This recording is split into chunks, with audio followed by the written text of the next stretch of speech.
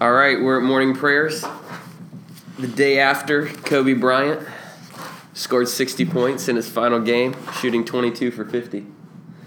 Started off really badly, but he turned it around, scored 17 straight in the fourth quarter to win the game. Rashad is beside himself with joy. Toya could not care less. Becca looks very confused, and Bella looks as serene as always. And the Warriors won their 73rd game, breaking the record for most wins in a season. It's a big morning, guys. It's a whole new world. Okay, greeted with zero enthusiasm. Mark chapter 3, we're going to start with verse 13. We're only supposed to read to verse 19 today, but I'm actually going to read through verse 35. And we'll make up for that during the weekend. Jesus went up on a mountainside and called to him those who he wanted, and they came to him. He appointed 12, designating them apostles, that they might be with him, that he might send them out to preach and to have authority to drive out demons. These are the 12 he appointed: Simon, to whom he gave the name Peter, James, son of Zebedee, and his brother John. To them he gave the name Boanerges, which means sons of thunder. Andrew, Philip, Bartholomew, Matthew, Thomas, James, son of Alphaeus, Thaddeus, Simon the Zealot, and Judas Iscariot, who, though we are not there yet, he gives the moniker who betrayed him. Just feel a little bad for Judas a little. He can't even get his first name out there without it being highlighted that he betrays him. I don't know. What's his first and last name? Do what? What's his first name? Yeah, he's like, let's be very clear who this person was. It is. I also feel a little bad for like the other 8 who aren't the first 4. The other ones get names, and they one gets the betrayer, but All right, verse 20. Then Jesus entered a house, and again a crowd gathered, so that he and his disciples were not even able to eat. When his family heard about this, they went to take charge of him, for they said, "He is out of his mind." And the teachers of the law who came down from Jerusalem said, "He is possessed by Beelzebub. By the prince of demons, he is driving out demons." So Jesus called them and spoke to them in parables. "How can Satan drive out Satan? If a kingdom is divided against itself, that kingdom cannot stand. If a house is divided against itself, that house cannot stand. And if Satan opposes himself and is divided, he cannot stand. His end has come. In fact, no one can enter a strong man's house and carry off his possessions unless he first ties up the strong man. Then he can rob his house. I tell you the truth, all the sins and blasphemies of men will be forgiven, but whoever blasphemes against the Holy Spirit will never be forgiven. He is guilty of an eternal sin." He said this because they are saying he has an evil spirit. Then Jesus' mother and brother arrived, brothers. Standing outside, they sent someone in to call him. A crowd was sitting around him, and they told him, "Your mother and brothers are looking outside for you." "Who are my mother and brother?" he asked. Then he looked at those seated in a circle around him and said, "Here are my mother and brothers. Whoever does God's will is my brother and sister and mother." Bella seems very excited by the word of God this morning as she bangs the table and laughs in exuberance as the joy of the Lord and the Holy Spirit fills her. So we've got these 12 apostles. The Greek word there, didn't make tons of difference, but is the word apostolos, and it means the sent ones. So all that specifically means are those who have been sort of like designated, set aside. There's something in them like there's a particular task or a sort of like sentness within them that will be like the mark of their life in the kingdom, like they're sent.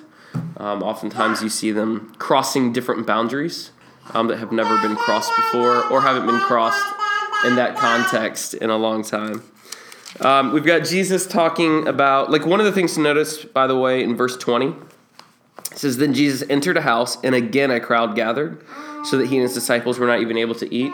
It's really important to notice, particularly in the first half of Mark, the way in which they keep highlighting that people are coming to Jesus, because there's going to be a big change that's coming. And so they're going to keep talking about, like, the crowds are coming, the crowds are coming, the crowds are coming. They can't get away, they can't get away, they can't get away. So it's like the writer, John Mark, is going to constantly underline in the first 9 chapters, crowds, crowds, crowds, people, people, people, popular, popular, popular. And then it's going to turn on a dime. And so that's just an interesting thing to note about the book.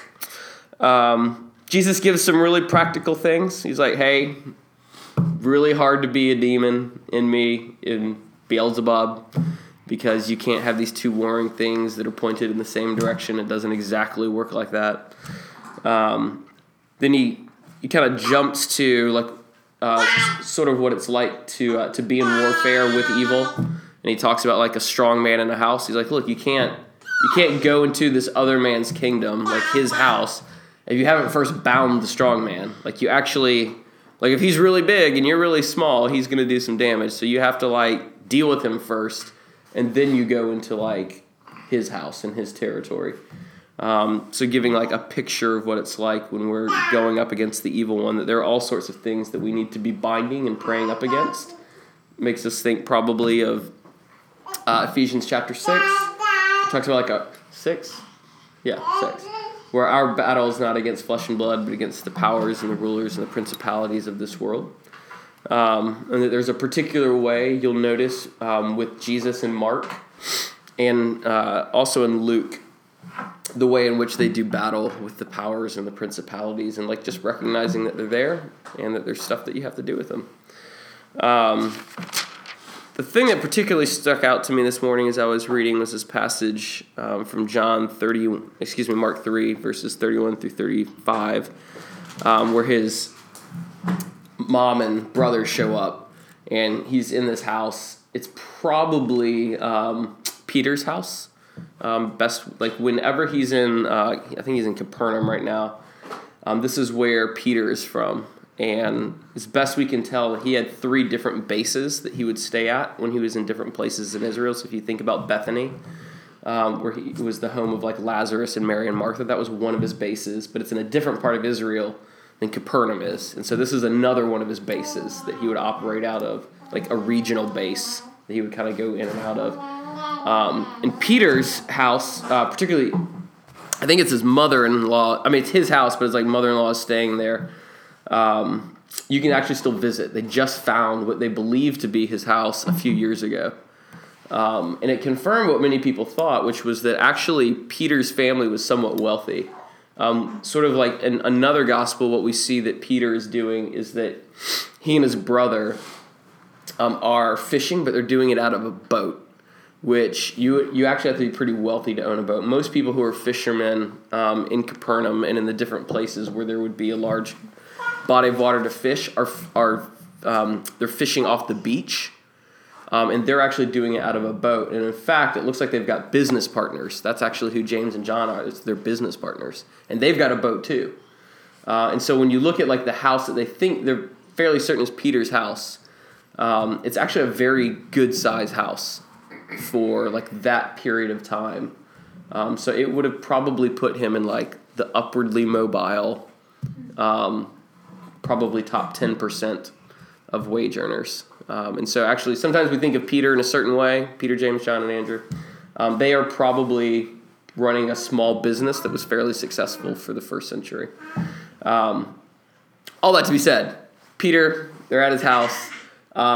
Jesus' actual blood relatives show up, particularly his mom, his sainted mother, and his brothers, who are not necessarily the greatest of people in the Gospels.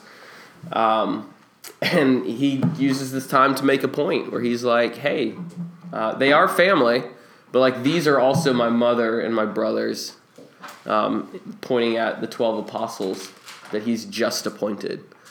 And the thing I was thinking about this morning, and I taught on this a couple of months ago, and talk about like how Jesus is forming a new family.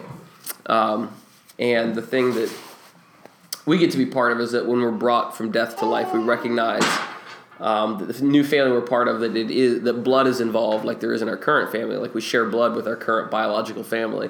But now we share blood with brothers and sisters of Jesus all over the world because it's Jesus' blood that we're sharing.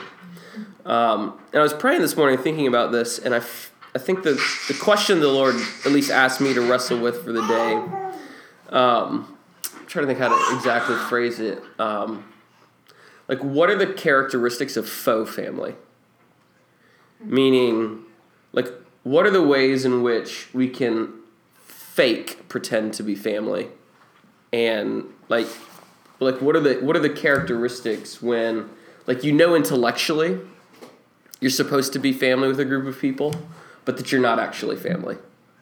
Like, another way of looking at that are, what are the ways in which you're in a real family, and you're not experiencing those things in this new family that we're part of. And so, if you're listening, if you happen to be listening, that's what we're going to talk about in our morning prayers, and maybe as you go about your day-to-day, you'll be thinking about that.